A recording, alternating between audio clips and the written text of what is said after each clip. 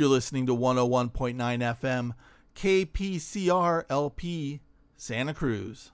Tony Duchesne here, and welcome to Drinks with Tony. This week on the show we have Alexandra Auder. She's the author of Don't Call Me Home, a memoir. On May 10th at the Los Feliz Branch Library, I'm teaching a free creative writing workshop at 6 p.m. Join us at the library on Franklin and Hillhurst, or go to the Los Angeles Library website for more information at lapl.org. And now, Alexandra and I discuss her history at the Chelsea Hotel during the Andy Warhol era, Vince Neil versus Nick Cave, who would win in a fight, how she worked on her memoir for decades, that time she starred with her mom in a Wim Wenders film, and so much more. Hi, I'm Alexandra Auder, and you're listening to Drinks with Tony. Get on the Drinks with Tony show. Yeah. You're listening to Drinks with Tony. I'm your host, Tony Duchesne. Today on the show, we have Alexandra Auder. She's the author of Don't Call Me Home. Bonjour, Alexandra. Comment ça va? Bonjour, bonjour, bonjour. Ça va bien. That's about all I have. That's about all I have, too. Yeah. If you said anything else, I would have been like, I was going to say, how are you? But then I was worried you might not know. Yeah. Be very worried. Be very worried what I don't know. That's a good one. You grew up in Chelsea, yeah? Yeah, I grew up in the hotel. Yeah. And I was in Chelsea like 3 days ago. Oh, were you in the hotel or just in the neighborhood? Just in the neighborhood. I don't know where the Chelsea Hotel is, and I wish I was. I wish I had that much pre-planning in my head. I was just meeting a friend for lunch, and then he was taking me around the meatpacking district and going, "This is where Hermes took over. This is where." Right. He was laying the whole land out for me, and I loved it there. Though I was just like, yeah. It's a good. Where are you right now? I'm in Los Angeles. Okay, yeah, that's what I thought. Yeah, the Chelsea, technically the Chelsea neighborhood now, it's so different than it used to be, obviously, like everything. And as well as the meat packing district. I mean, if that's where you were, if you had seen it in the old days, you wouldn't even be able to recognize it. Yeah. I mean, the meat packing district is now sort of a shopping mall. That's cool. I like it. And the High Line is there. It's fine. But the meat packing district was literally like whores and meat things, like hunks of meat. And, were you allowed to say whores? Maybe I shouldn't have said that. I love whores, by the way. It's not a derogatory term, but ladies of the night. But some of them were of the day, too. So now better watch out. They were definitely in the day as well. Anyway, it's a very different place now. But the Chelsea is on 23rd between 7th and 8th. And it's still there, but it's recently been renovated and fancified. Yeah. I grew up mostly there. I was almost born in the lobby. Then my mom and I moved around a lot, which is sort of the beginning of the book. And then I moved back there when I was about 10 and stayed there until college, and my mom and sister moved out maybe, I don't know, a couple of years after I was in college. But yeah, so I was there most of my life, and it was a great place to grow up, a wonderful place, actually. Yeah. I don't have a lot of frame of reference because I was just on the subway and I was meeting a friend, and New York rattles me, but it's supposed to rattle you, especially if you're coming. Sure. Are you from LA? I'm from San Francisco. So it's just, so different. Yeah. And it's just okay, just go ahead and be rattled and get on this subway. And then here we go. And we stop. But once I got out at Chelsea and when I walked to where the diner, the bus stop diner is what it was called. I think that's been there a while. That used to be that later in life, technically, not to make you wrong on your podcast, but that's make me wrong. This whole thing is about proving me wrong, good. And then everything else is just extra credit. Great. So. Well, you are really describing the West Village, Tony. So the bus stop diner is in the West Village, which is where I lived previous to moving to Philadelphia. And the West Village is amazing and always has been. Although, yes, now obviously a lot of rich people, but it didn't used to be. And then Chelsea comes a little bit north of Meatpacking District. Right. So it's West Village, Meatpacking District, and then Chelsea. Okay. And then we walked the High Line. I never walked the High Line, and that's new. That's cool. The Highline's cool. Yeah, that was. Was it packed? It wasn't too bad because I think what Okay. it was like a Tuesday morning or something like that. So we Mm-hmm. were just bopping around. He's like, "Oh yeah, you don't even want to be here on the weekends." I'm like, "This isn't even high season." Oh my No, you God. can't. On the weekends and summertime, like you can barely walk through. That said, we did used to go there, like, because it is quite lovely, Yeah. but it's What very, very crowded. what made you move to what was the plan to move to Philadelphia? What attracted you to the beautiful city of brotherly love? Um, well, my husband grew up here, so it's like, Ah, you kind of follow each other, a decade where I grew up, a decade where he grew up. But yeah. yeah, we couldn't afford Manhattan anymore. Well, we were living in upstate New York where we met in college way back Hmm. when, in the mid 90s. I mean, early 90s actually. So you've been And together for a long time. So please help long me time. understand. See, I'm a divorced fella. What's the Mm, six? How do you do a? congratulations. Oh no. How do you have a successful relationship? I want to get my next divorce over, and then I think by the third one I'll be good.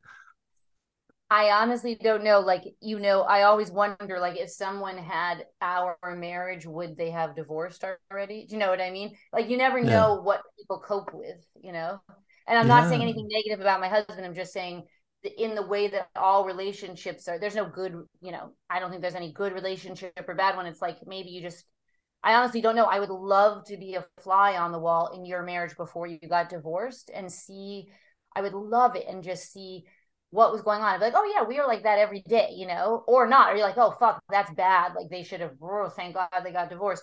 Like with celebrities, I'm always like, they must not have much resilience. Come on, like the way they're Yeah. getting divorced all the time.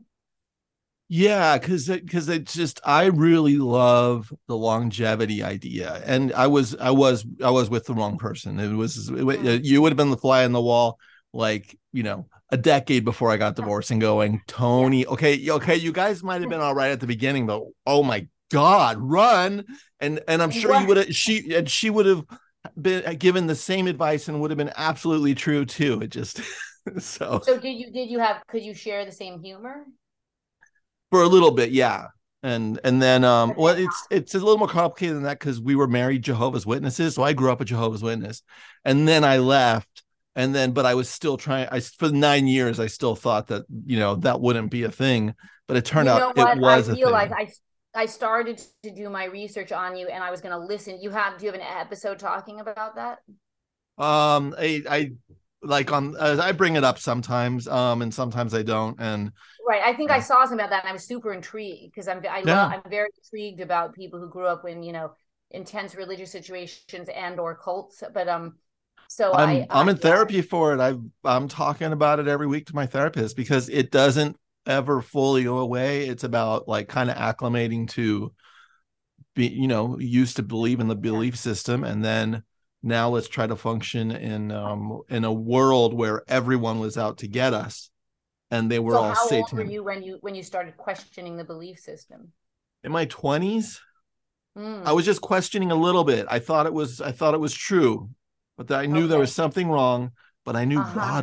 God would fix it. So I was really entrenched in the belief system. When I was 29, I said I still believed, but I was like, I just can't go anymore. And Wow. then I was, and this is where my love of books came in because that's when I started having conversation. Authors were having conversations with me that I never had with any one of my peers. So be just having like authors talk about feelings that I was just like, whoa, Yeah. wait, what? And so ever since then, I've just been an um, insatiable reader and just want more and more and more. That's Yeah. amazing. That's amazing. And sorry, now I'm like interviewing you, but I want to ask you one more thing. So was there one final moment where you were like, okay, you know what? I'm not a Jehovah's Witness anymore. Or maybe you do consider yourself one on some level. I don't know. But were you ever like, was there any last thing where you're like, you know what? No. The last thing was when I was 29, and I used to have like what they called privileges, Mm-hmm. privileges just means we're going to take up even more of your time. Um, but I used to be they call them attendants. So you had to go to meetings 3 times a week, and Okay. they would treat single moms horribly, and they would talk horribly about them behind their backs. And Ooh. from the platform, the elders and such we're always about, you got to preach more, you got to give more, you got to blah, blah, blah. And it was just like, they were making the single moms feel bad. And I no longer could sit there and listen to their rhetoric because, yeah, Oh, maybe I can go preach more, but you can't just blanket converse, give people a break. So when I told my wife at the time, I was like, I'm yeah. not going anymore. And she goes, well, can you just go a couple times a month? Because her whole family was in the Jehovah's Witnesses and Superstars. And I was just like, no, I can't. Because if they say anything bad, I'm going to raise my hand and go, can you rephrase that, please? Can you rephrase that for the people that are That's working? brilliant. And she went, maybe you shouldn't go. You know what? Staying home is pretty good for you right now, and you'll get over this. And I'm like, And nope, did never your got over wife it. stay? Did your ex-wife stay in the belief system? Yes, yes. Oh, okay. Well, that's totally, yeah.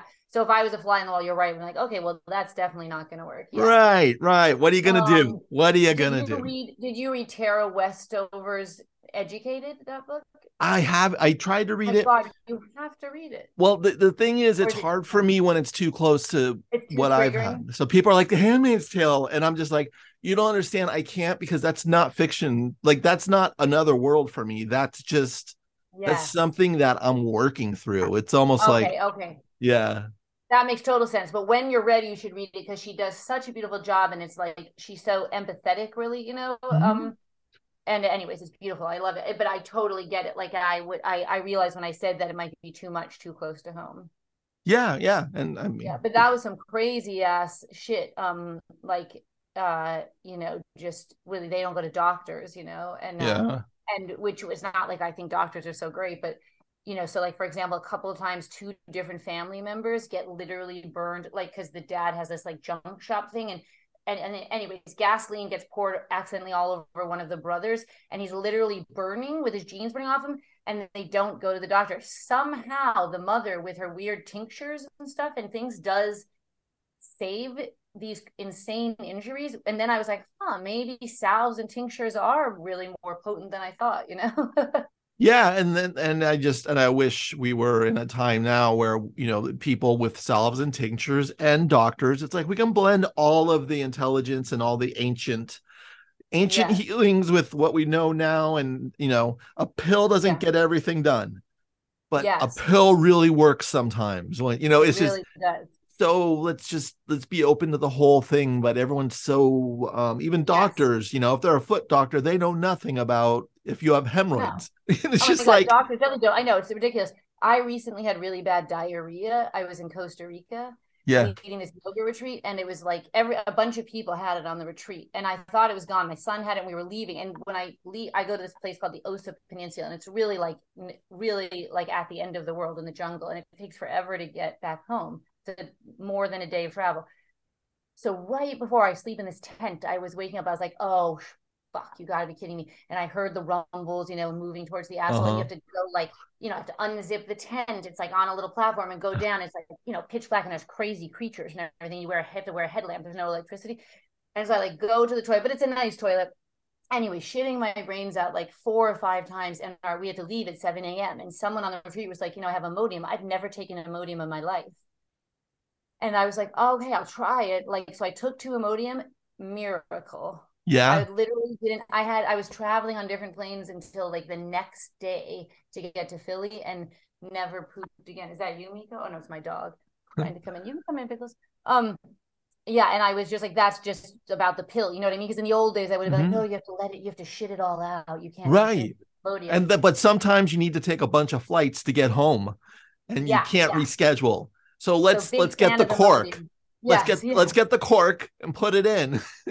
And I kept being nervous the cork was going to go away, and it didn't. Uh-huh. It literally didn't until like I was home like late the next morning, and then it wasn't pretty. But And it'd be terrible on an airplane to just be like in the bathroom oh, the whole time, I It's was just really worried about it. yeah.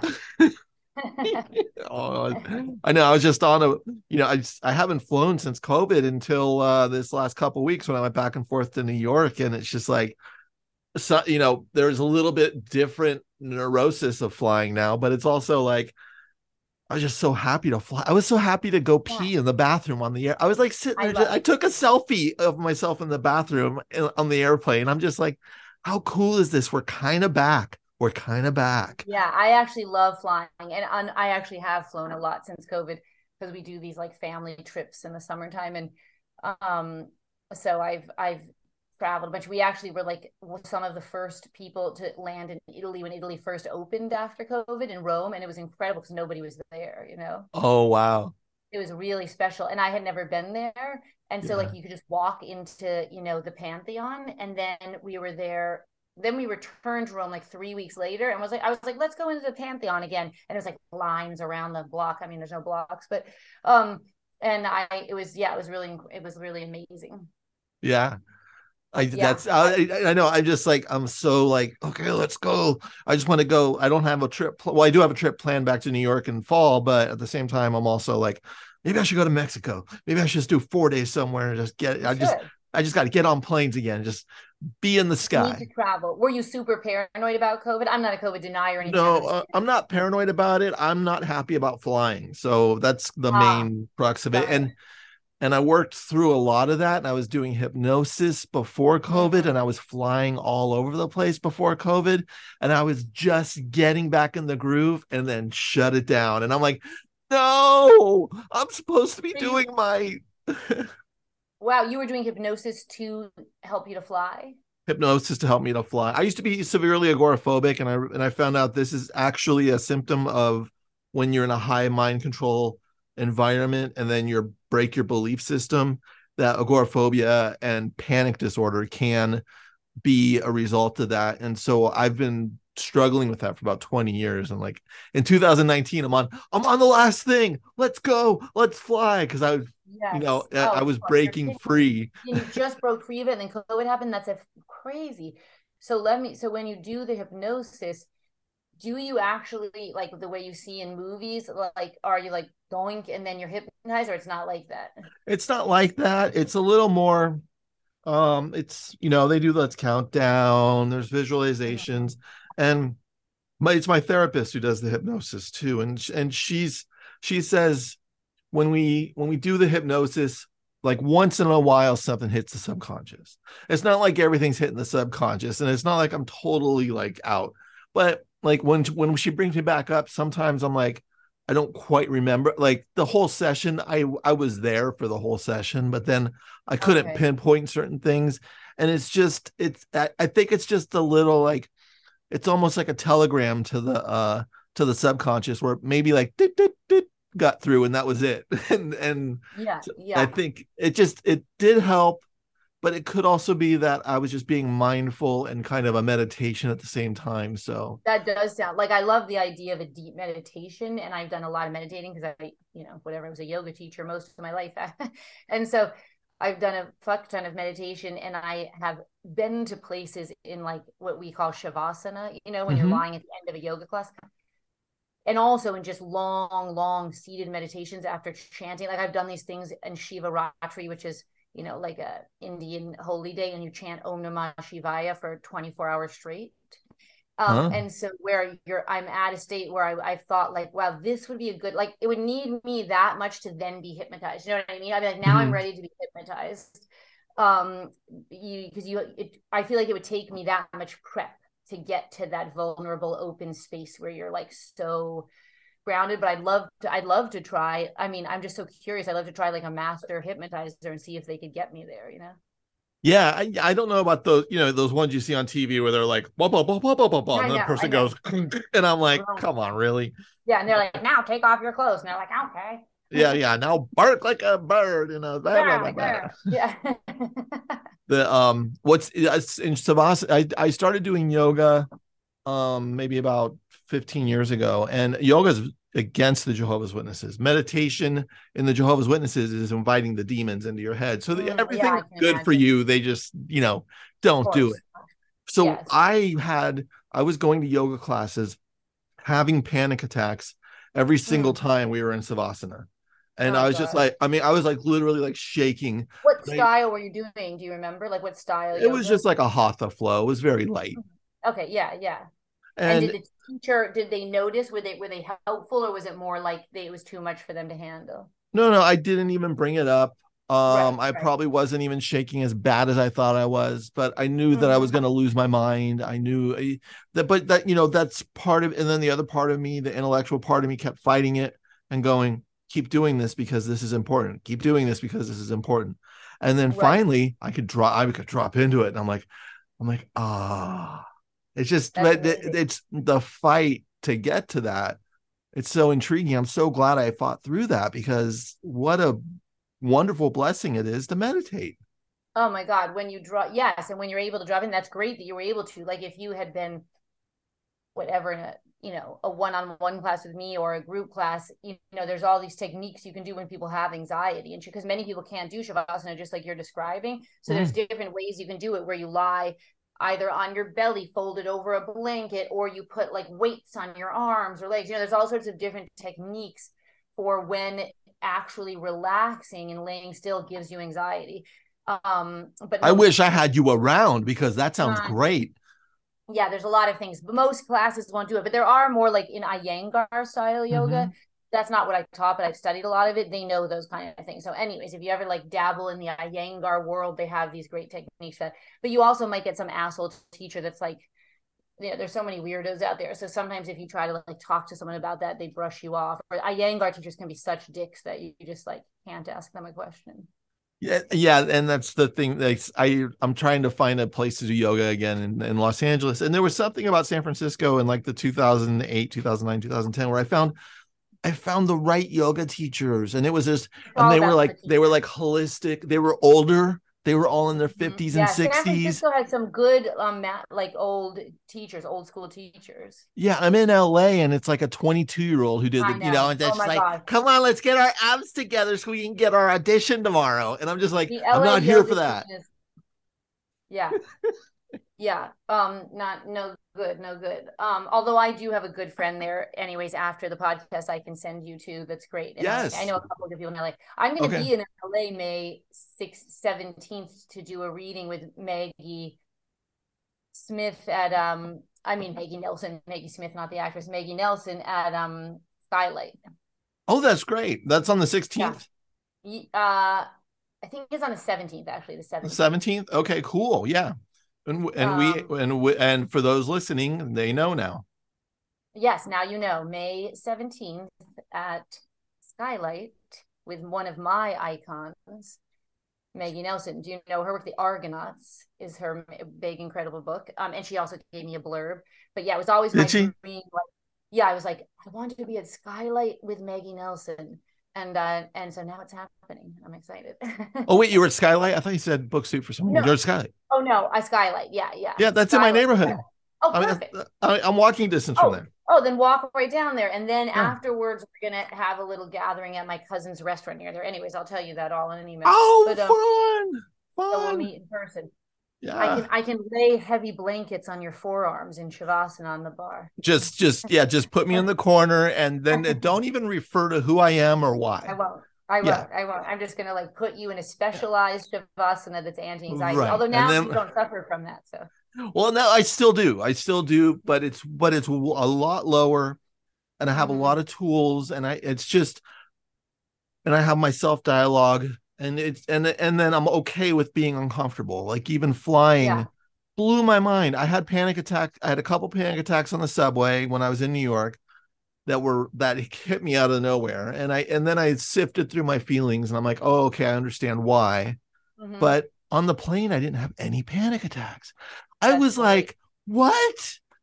I'm like running up and down the plane, celebrating practically. That's amazing. I'm sure that does feel like that. Like when you don't have one, I've had good friends who have them, and you want to celebrate. It's just such a relief. It brings tears to my eyes. It's just like coming in for the landing. It comes up with so much emotion that it's just like, I'm a normal person again. Yes. It's just I'm functioning. I'm functioning at a level where people don't understand how hard it is to function, and I'm there, but that's okay. It's just like. It's blowing my mind. I'm in this. Really you got me in this huge growth stage here. I'm so glad, and I'm impressed. Isn't it great that we can grow? When we're this old. Yeah, and we can also go back too. And I think there's the ebb and flow, and but the adage of 2 steps forward, 1 step back. It's good. It's just it keeps going, but it's not all hooray and getting through the finish line. It's like. It's just a bumpy road, and bumpy is fine. Oh, Bumpy's great. totally. I mean, also like, they say late bloomers, you know, I was going to use the word are more successful, whatever, however you define success, but meaning it's a little easier for us late bloomers to have satisfaction longer because when you flame out in your 20s, obviously we know what happens, with all the famous rock stars and Yeah. writers and musicians. But like I feel like really grateful that I'm just getting my book out now because I've sort of given up on my book for a long time, and now I've just turned 52, and it's so fun to be at this age coming out with this thing that I'd always, that I'd been working on for so long. And it's fun to like have, to have this little, bit of micro brief fame for a week during the launch. And I just feel like I feel like I've like I can ride on this for a few years, whereas if nothing was happening, I'd be like, I'm 52 and nothing's happening. I'd go into that middle-aged doldrum. Yeah, it's that's the lovely thing about the book. And the thing for me about the books and film and everything is I have to love the process because I know the outcome is either going to be bigger than I thought it was or way less than I thought it was. And either one of those is a situation where it's confusing. So Yeah. so it's as long as I have my process and my next thing happening, so I know when tomorrow I wake up and I work on that other thing that has nothing to do with this, Yeah. then I can have a little more presence when talking about a book. I mean, I'm sure you Yeah. finished this draft over a year ago if Yes, I if did. I yeah. finished it over a year ago. Exactly. I'm like working on something else. And I was very reluctant, when you're deep into working on something, I almost like didn't want to break my morning writing routine. I write with Mm-hmm. this morning writing group called Morning Writing Club. Oh, I like Chelsea, that. yeah, her name is Chelsea Hodson, and Mm-hmm. she's super cool. It's literally just clicking into Zoom at 8 a.m. I mean, it's a complete conceit, and she just says hi, and then everybody turns their screens off, and you just write for a couple hours. What a great way to club up with people and like hold each So other great. accountable. It's $9 a month on Patreon. Super easy. You've got the fucking link in the morning. At 10, she comes on and says, bye guys. And sometimes if you're in a groove, you even forget she's there. And suddenly I'll hear, I think it almost like scares me sometimes. I'm like, what? Who's talking to me? And then on Fridays, she ends at 9:45, and you have the choice to say how your week of work went. And honestly, since last August, I worked steadily every morning. So when it was time to be starting to do this press stuff and get the book going out in the world, I was really reluctant to give up. I mean, it's not like I had to give up the morning writing club, but I do have a kid. I have two kids, one in college. Doing all that was a bit much for me. I'm not one of those multitaskers, so I haven't been in the morning writing club, and I miss it so much. And I had a point telling you that whole story that was, oh yeah, that I kind of didn't even give a shit about my book. And like when I first started to have to talk about it, I was like, whatever, I don't know. Now I've been talking about it over the last week, and I'm like, okay, cool. It's fun to hear people's opinions and their reactions. And so I'm like out of my other story that I was writing in the morning writing club, but which almost scares me, you know what I mean? Because it's like Yeah. sitting right here next to my desk, and I'm like, I've got to get back to that story.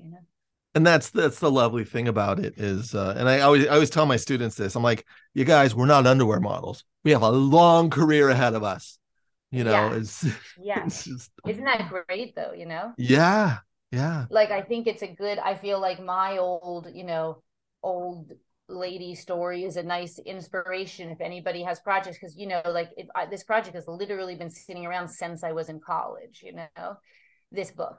And so it's kind of cool to think that you can have something that long that's been rejected so many times. I know it's whatever cliche story, like it was rejected 42 times, but this really has been 25 years, not of constant rejection, but that I've been taking it out of a drawer, dabbling in a little bit, putting it back in a drawer, taking it out. Why do you feel that was? Is it because you're writing a memoir and so there's almost like you need time and you need like space and age to kind of get certain things Well, I emotionally didn't right? think that. I mean, I wanted to just sell it. Mm-hmm. Like, you know what I mean? Yeah. Like, I wasn't intending to give it space and age. Right. It was just that no one wanted it when I was younger. Mm-hmm. And it was a very different book. So maybe I did need space and age. And then when I returned to it in, like before COVID, I guess it was 2019. And my agent Mariah Spence was like, okay, let's get I had a manuscript, but she was like, we're going to do this on proposal, Yeah. I think with memoirs, it's often done on proposal. It's weird the way that is. Like, I don't think fiction is done on proposal as much. No, I'm working on it. I thought I would have a draft of my current novel to my agent in like a month, and I'm realizing it's probably going to be 3. I know, isn't that? It's so and I've been working on it for almost 2 years. I'm like, come on, really? I got to spend more time with these characters. I hate these people. And then you're going to be spending way more time than that, with revisions and stuff. Like, right. I mean, it's like, it's not for the faint of heart, this work. It is fucking arduous and long. It's a real marathon, each project. Yeah. But that's the love of it too, because it's almost like we know how to go to war with words. Yes. But then also, how amazing is it when you think of these people, Cormac McCarthy, whatever, that just like fucking produce, or Stephen King. I mean, he has got to be some other, animal, or even Alice Munro, like, I don't say just she's the greatest, but I just mean like producing their whole lives. Like, I feel like, whoa, that took a lot. The one book. Yeah. So I think, I do think that I do think that the early rejections was a blessing in disguise, to use a cliche, because I do think it's a much better book now, and the wisening and the perspective that I had made it much better, and my editor was so great. If I can, like, it all worked out as as best it could have. Yeah. But I was super disappointed when I was younger. No, I would have loved to have published it back then. Yeah. I knew it was messy and I knew it needed work, but I thought a publishing house would want it, or an agent, and then we would work on it together. The whole editing process, I'm actually curious to know if you feel the same way. I had imagined the days of Cheever and like where you're like, who's the really famous Raymond Carver. I think there's one of those guys who say that like his books were just as much his editor or something. Right. I don't remember who it is. And I was imagining like smoky dinners over like State Creek where you'd like discuss the pages, and yes, and I thought that when I signed the deal with Viking, they would call me to the office and have like champagne like in Mad Men. I really thought that, and this was just like a couple of years ago. Yeah. And I was like, when do I come in? Never met anybody. Like, I love my editor, but I've never met her in person. Yeah.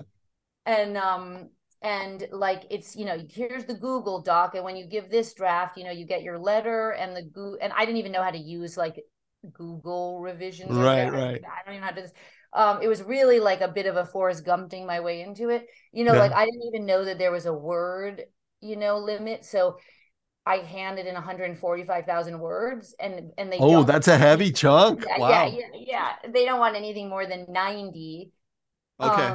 And so I had no idea. I didn't even know there was a word count. You know what I mean? Like, I actually was like Forrest Gump. I was like, what? There's a word thing? Why can't it be like Karl Ove Knausgaard? We don't want to be him. No, I don't know. No, I have my thoughts on him, and I'm like, why? Yeah, I mean, I will say that I actually do love the books, but that said, I totally get the why, and it's insanely long. But you're saying I was like, why can't a woman do 8,000 words? Right. So I read his first book, the struggle one, and then I like the first part, and then the second half of it, I'm like, this is a struggle to me. I'm out. Yeah. But a lot of people feel that, and my husband did too. I was like, read it, and he felt the same way. For whatever. But I might be wrong. Do I need to approach it again when I get older? Maybe. I mean, I just think it doesn't speak to everybody. I know people that just have no patience for it whatsoever. I think it's you're either in with his voice and world or not. So you might not want to repeat it. And it took me years. I mean, I would read like the first 2 books, then put it down. And then, then there's the famous last one that has 300 pages about Mein Kampf. It's named after Hitler's book. And that was a real struggle to get through. And I have a problem skipping stuff. Mm-hmm. So that basically took me like 3 years, because I would like put it down and read all tons of other books and then pick it up again. So that said, I actually love the books. So I don't know what to tell you. See, I'm reading Proust right now because Mm, I'm catching up on all these things that other people are like, I read that in college. I'm like, well, I yeah. never went to college. So Well, and you probably wouldn't have gotten it in college, you know. oh It my, would. I'm reading, I'm on volume 2 right now, and Oh, I'm reading it slow, and good. I'm just absorbing it, and I'm going, and it's blowing my mind. Did you read the Lydia Davis translation, the first Yes, one? yes, Good, yes. good, good, good. Yeah. So I'm. Oh my God. I mean, he's the man. I didn't know he was the man. I'm finding out he was the man, and it's blowing Yeah, my mind. Yeah. yeah, yeah. He was. So yeah, I did read it in college, Remembrance of Things Past, and that was, whatever. Like anyone who writes these things, it was my big inspiration for the first version of this book. But I mean, Right, right. So on well, volume 7, and they're like, no, yeah, no, no, no, yeah, 300 pages, please. yeah. They're like under 300. Yeah, exactly. So I was like, okay, back to the drawing board. But thank God. I mean, it would have been horribly embarrassing had I published what I wanted to publish. I mean, no, totally boring. It was definitely my editor, Meg, was wonderful and like definitely chiseled from the hunk of marble with me the best stories. And it was much more smooth in pacing. But yeah, I did expect more like, you know, duking it out in a chic place, I feel like you've given me an idea for something that needs to happen, and it is a publisher that does work with their authors like that, and they do have a fireplace, and you have to smoke cigars in Yes, there, and yes, there's cognac, and there's yes, different tables set up, and so it's just meeting with their 6 or 7 authors on that roster for the quarter. And yes, yes. sometimes you hear the other author at the other corner yelling at their editor, and the editor yelling back. And then sometimes it's you. Maybe I need to make that Yes, movie, or because that would be like, that's what I want in life as a writer. That's what I want that. Don't I we all? I know. expect. Yes. I Oh, really want that too. I know that I have a friend here in Philly, Declan, who's an editor at New Directions, mhm. that publishing house, an independent publishing house, and he says they have fairly intimate relationships with their writers. So I think, if probably I think maybe smaller publishing houses Yeah. do, which is always a conundrum, right? Because you want to get that advance from Greek. And again, in case anybody from Viking listens to this, I loved my experience with Viking and honestly could not have had a better editor. That Yeah. said, I do think you probably have a more intimate, although I don't think New Directions has a fireplace or bourbon.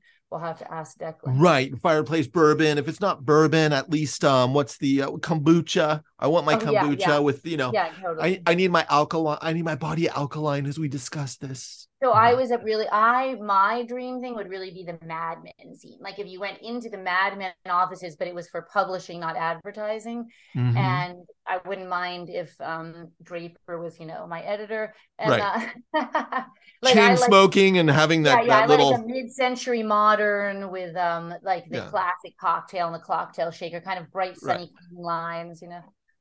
Oh dear, it's 2 o'clock. Let's go to lunch. I know a Yeah, place, so we can take a exactly. break and clear our minds so we can come Yeah, back. that's what I want. So maybe you could have a section in your more like Irish smoky, fireplace for my like mid-century modern sunny place. Oh yeah, there we go. They That's could have fun. different themes, each floor could have like a different theme for the writers. I think that's Yeah. getting ahead. I think that's getting No, crazy. I think we're doing something great here because I'm really liking this brainstorming. That would be an amusement park for writers. And I think it would be the best thing in the world. And Yeah. it would just, maybe this is some type of art installation where it's just Yeah. like, you know what, you want to be a writer? Well, here's the writer's wing. Yeah. Bring in your manuscript and your ideas, and Yeah. it because I know you perform too, right? I do sometimes. Yeah. Yeah, this could be something I where like it. it's a I'm thing, into it. I want to do it. Yeah. I think, yeah, I think it would be really good. Yeah, it's pretty run of the mill, that what we do, just sitting it's very unglamorous. Like I write in my daughter's, old bedroom who's in college, and Uh-huh. I just cleaned up like, dog vomit, like Yeah, exactly. It's not yeah, it's not pretty. People think it's so, oh, it must be great to sit there and no, calligraphy your deepest thoughts. no, And it's just like, it is nothing like that. It's no, but banging heads against walls. I know, it really is. But that's why I would love the other thing I always like fetishize and wish I could know what the reality was is the like Bloomsbury group, like with Vita Sackville West and Virginia Woolf, all in that little English countryside area. And I'm always wondering, was it like, I wish I could also be a fly in the wall and be like, was it just kind of fucked up and like it all is, and you're like, God damn it, the house is dusty and I gotta clean and feed the dog, or was it more elegant and glamorous? At the same time, if things are too elegant, like I handwrite a lot at cafes, so that's a lot of my first drafts. I can't go to any cool cafe to handwrite because I'm too just happy, and I'm like, look at all the pretty people, the pretty designs, and I have to go to a corporate crap cafe, and that's where I do my best writing. That's so interesting. I'm going to try that. I actually I wrote a draft of this in LA way back when. Yeah. And I wrote at that in we lived in Venice at the time. My husband was doing film editing, and I wrote at that cafe that's supposedly Bob Dylan's cafe, or at least it was in Santa Monica. Do you know what I'm talking about? No, I don't. Boxers and stuff. Okay. And I was very distracted because I'm really into Bob Dylan, and I know me and who else, but everybody else. But I kept like thinking maybe he would walk through. Like I'm just obsessed with seeing him in real life. Yeah. And I do find LA to be distracting to me as an East Coaster because it's so nice out all the time. And like we would exercise all the time, be out on our bikes. And I'm like, I kind of need the fucked up winter of the East Coast. We're still freezing, gray and rainy here in Philly right now. Yeah. Even though the cherry blossoms are already gone, but it's like we have the heat on. I'm gonna light a fire tonight. Yeah. But I don't I guess you get used to it, but I do think it's interesting. Like you seem neurotic enough for me, and maybe that was because of your wild upbringing. But sometimes I feel that the Los Angeles or that lifestyle kind of basically the sun erodes the neuroses. Oh yeah, no. Well, if it did, then I would be a much better person. Yeah, or you don't go. Maybe you don't go outside enough. Right. Well, I just I was I've been taking I was taking a lot of long walks before I went to New York, so I wouldn't be the idiot who's going, wait, how many more walks? And then since I've gotten back, I'm like, stay on that walking. I was just there's a cemetery, Hollywood Forever. I was just there and I walked for an hour. Oh, good. I mean, yeah, because did you notice that? I mean, we really walk a lot in New York. Yeah, and I'm just like, I just got to keep that going. And walking is just, I'm understanding this is new. This is kind of new knowledge to me, just the need to walk and the need for our eyes to kind of move. And we need to walk so bad that it's just, you have to put an hour or two aside a day and just walk. That's it. Especially when you're on this all day, I mean, when I say this, I just mean screen, like, over these last couple of days with like all the publicity and stuff with the book, I've like been on my phone nonstop, checking on the Instagram and promoting, and it gets like it almost makes me like manic-y, I feel like. And we have these woods here in Philly, the Wissahickon, which are the same guy who did Central Park did this, but it's much more woodsy. Like it's not that open thing as Central Park. And you can actually it's like hiking trails. It's cool. And it goes all the way from my neighborhood, Mount Airy, which is the New Yorkers call it the suburbs. Technically it's the city, but you can walk all the way from here to like the art museum in downtown Philly. Have you ever been to Philly? No, I want to go actually. I met a friend of mine when I was in New York came up from Philly, and I'm just like, dude, my next trip, I'm coming down because it's an hour train ride. Oh yeah, come check it out. So we have this we live right next to the park. It's wonderful. So my husband and I often do that, and it's so helpful. Like sometimes I'll think, no, I can't. I've got to keep working. And then I get out there, and it really is, especially for writing it really does like relax and massage the imagination, and you get the ideas coming. Or I would remember during certain drafts, like somebody be like, oh yes, of course, like that fits with that, and that's the theme I've been teasing.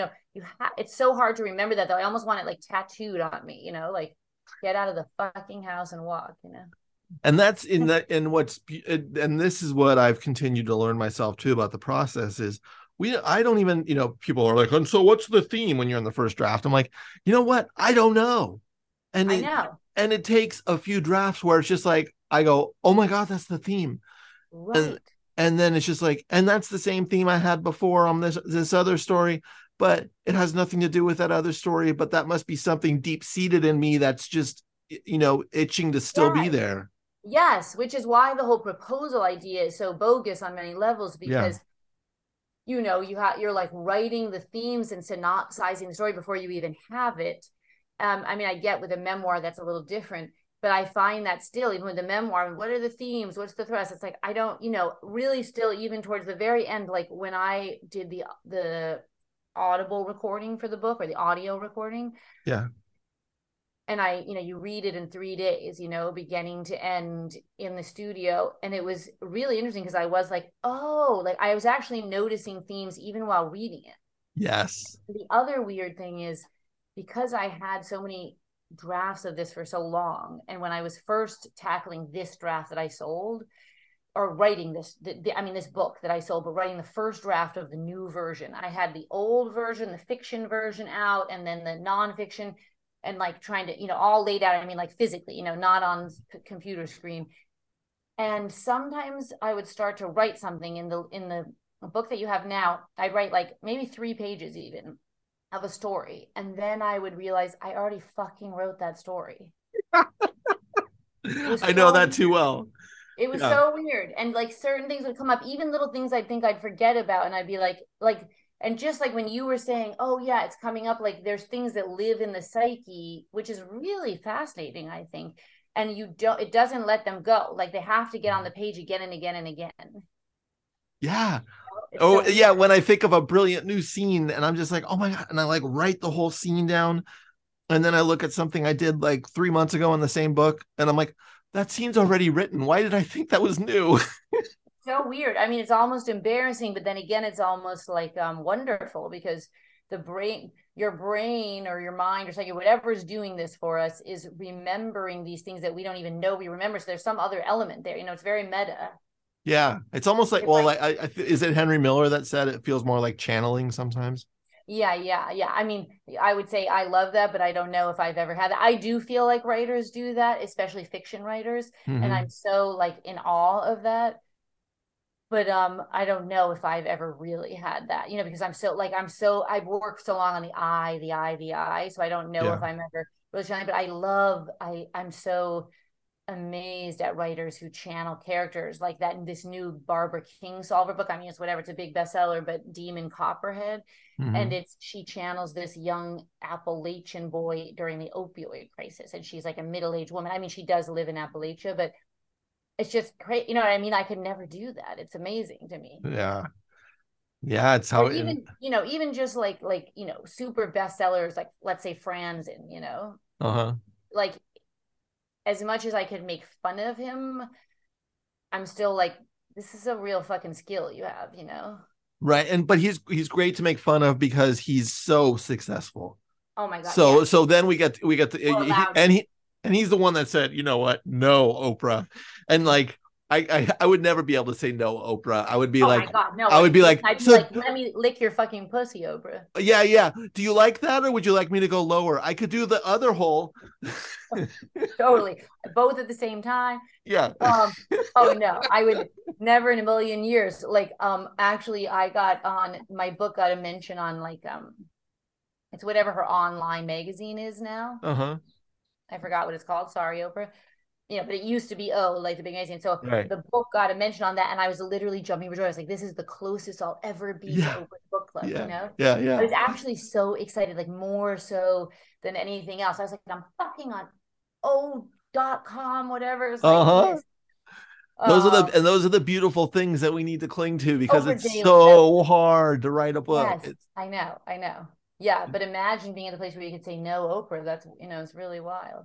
It's wild. It still blows me, and I think he's bigger because he did that. If he was in the Oprah book club, he wouldn't be the Jonathan Franzen that we know now. No, he would not be. Right. And so what do you really think of, like, did you do you like some of the books, or how do you feel? Well, I read the corrections, and I didn't get it, but there's things I just don't, and I can't remember why I didn't get it. And did he? No, he didn't write Motherless Brooklyn, did he? No, that's Jonathan Lethem, but I like him a lot, Jonathan Lethem. Yeah.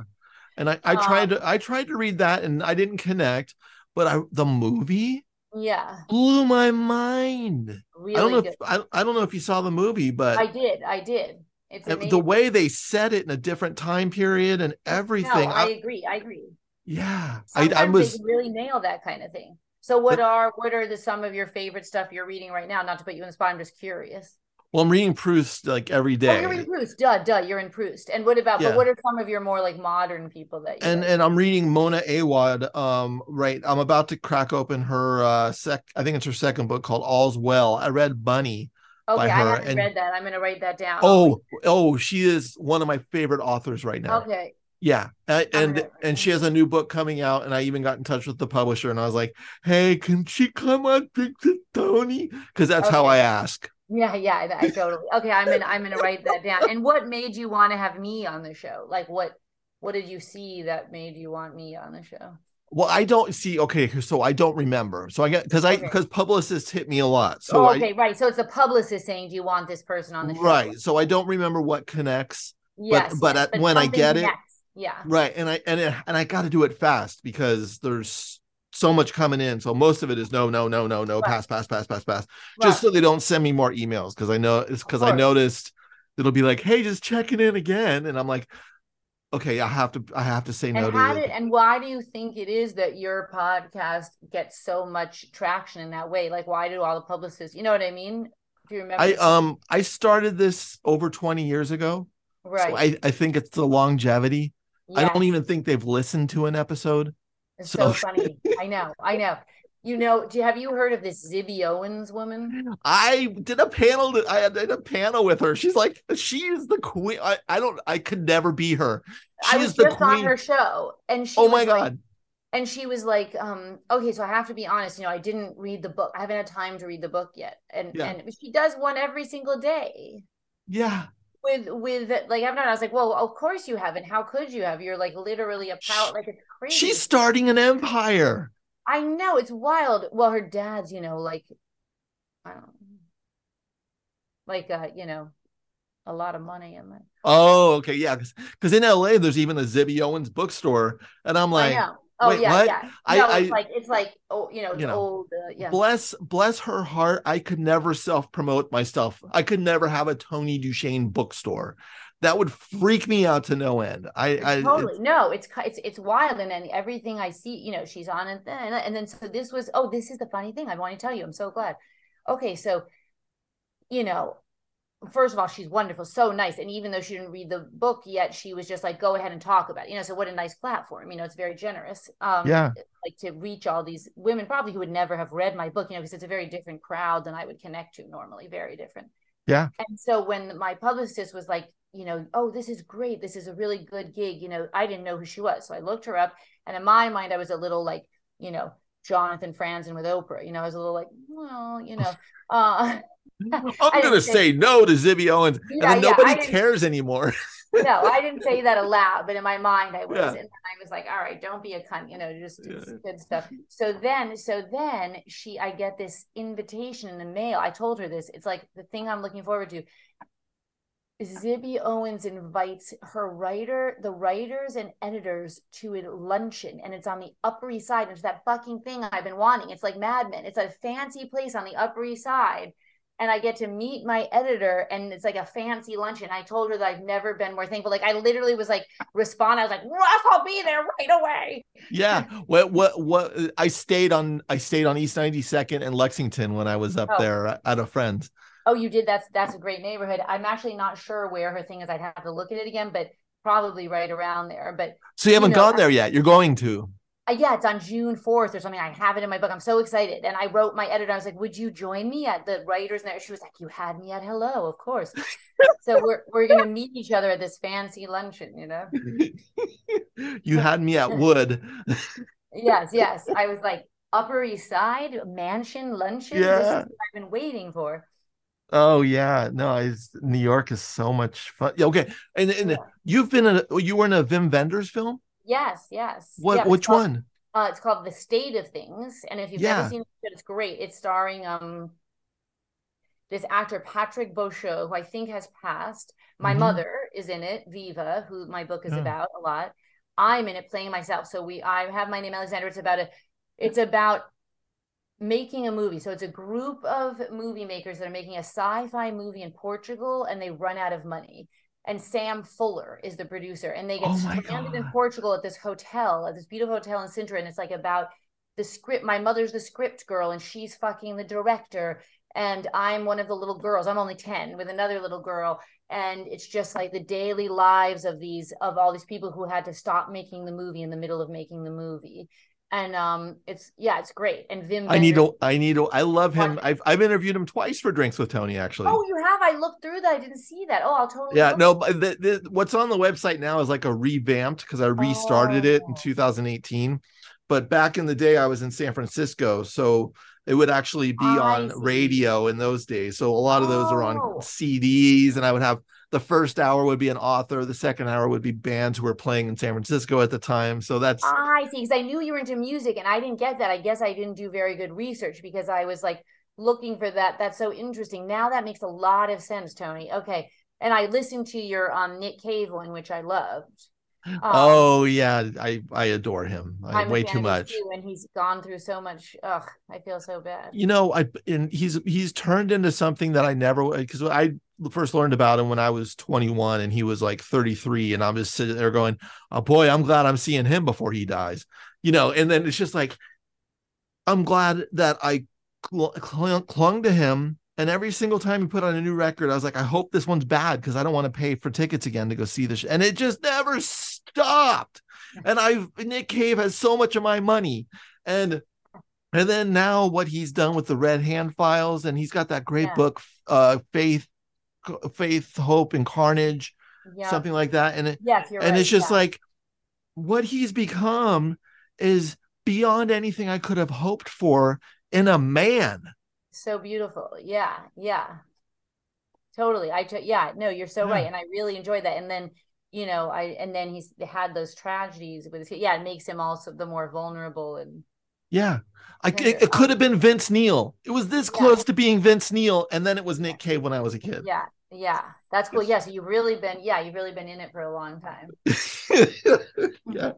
Alexandra, thank you for coming on the show. Thank you so much for having me. It's been a pleasure.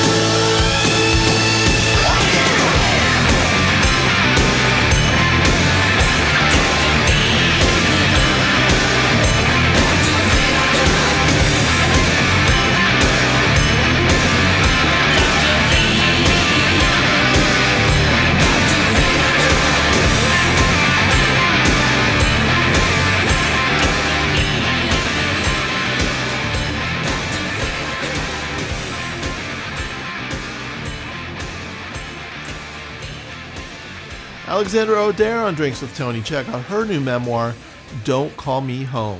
Next week on the show, we have Stephen J. Schwartz. We'll be chatting about his short story collection, Stormy, Whether or Not We Believe It Is Still Stormy Weather. Read the hero's journey, write the hero's journey, live the hero's journey. Have a great week. You're listening to 101.9 FM, KPCR LP, Santa Cruz.